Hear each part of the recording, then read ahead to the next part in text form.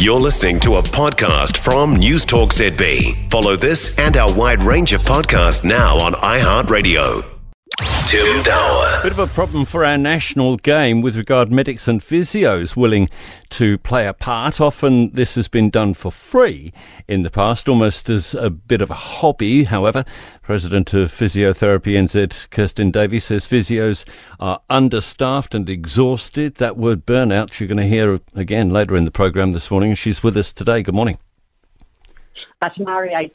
Just nothing in the tank for the physios.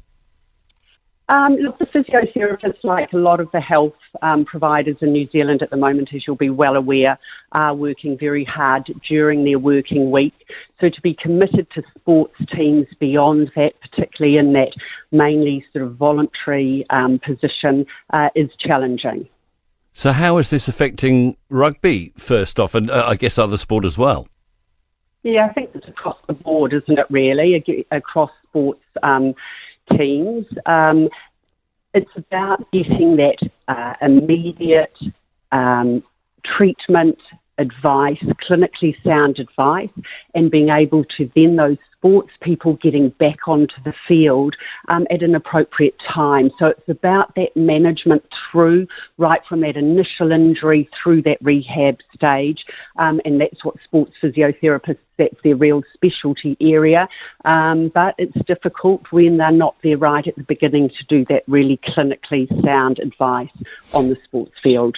Does the ACC have a role in all of this? I mean, a sports injury would be an accident, wouldn't it, normally? So there would be some funding? Absolutely, Tim.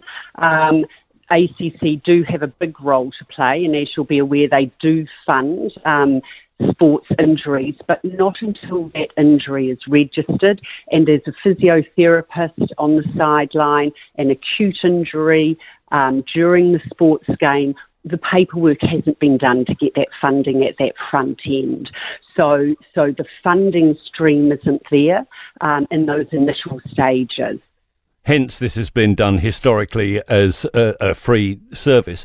Have we got a kind of fence at the top of the cliff opportunity here, in that if maybe ACC were to come to the party and help out with people at games, people's injuries wouldn't be so bad long term?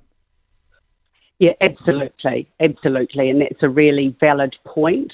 If ACC were prepared to fund that early phase, that initial acute management, prior to the paperwork being completed, that would be very helpful. However, there does need to be the injury for that funding to come down the stream. So being on the sideline, I mean, ideally what you're there for is helping to prevent injuries. So there isn't any money in the pot for that injury prevention or no injury occurring during the game. Where to next for Physiotherapy NZ on this one, Kirsten? Well, we continue to lobby. We continue to have dialogue with ACC. It's also really about those sports clubs looking at whether they have resource to assist with that funding of that support from a physiotherapist working with their sports teams, going along to the practices, going along to assist with the games during the weekend. And then that means that becomes part of the physiotherapist's working week. And they might work a Tuesday to Saturday, or they may work later in the day rather than doing a full work week and then needing to go and attend evening practices and weekend work. Good stuff. Thanks so much for being with us, Kirsten Davie at Physiotherapy New Zealand. For more from News Talk ZB, listen live, on air or online, and keep our shows with you wherever you go with our podcasts on iHeartRadio.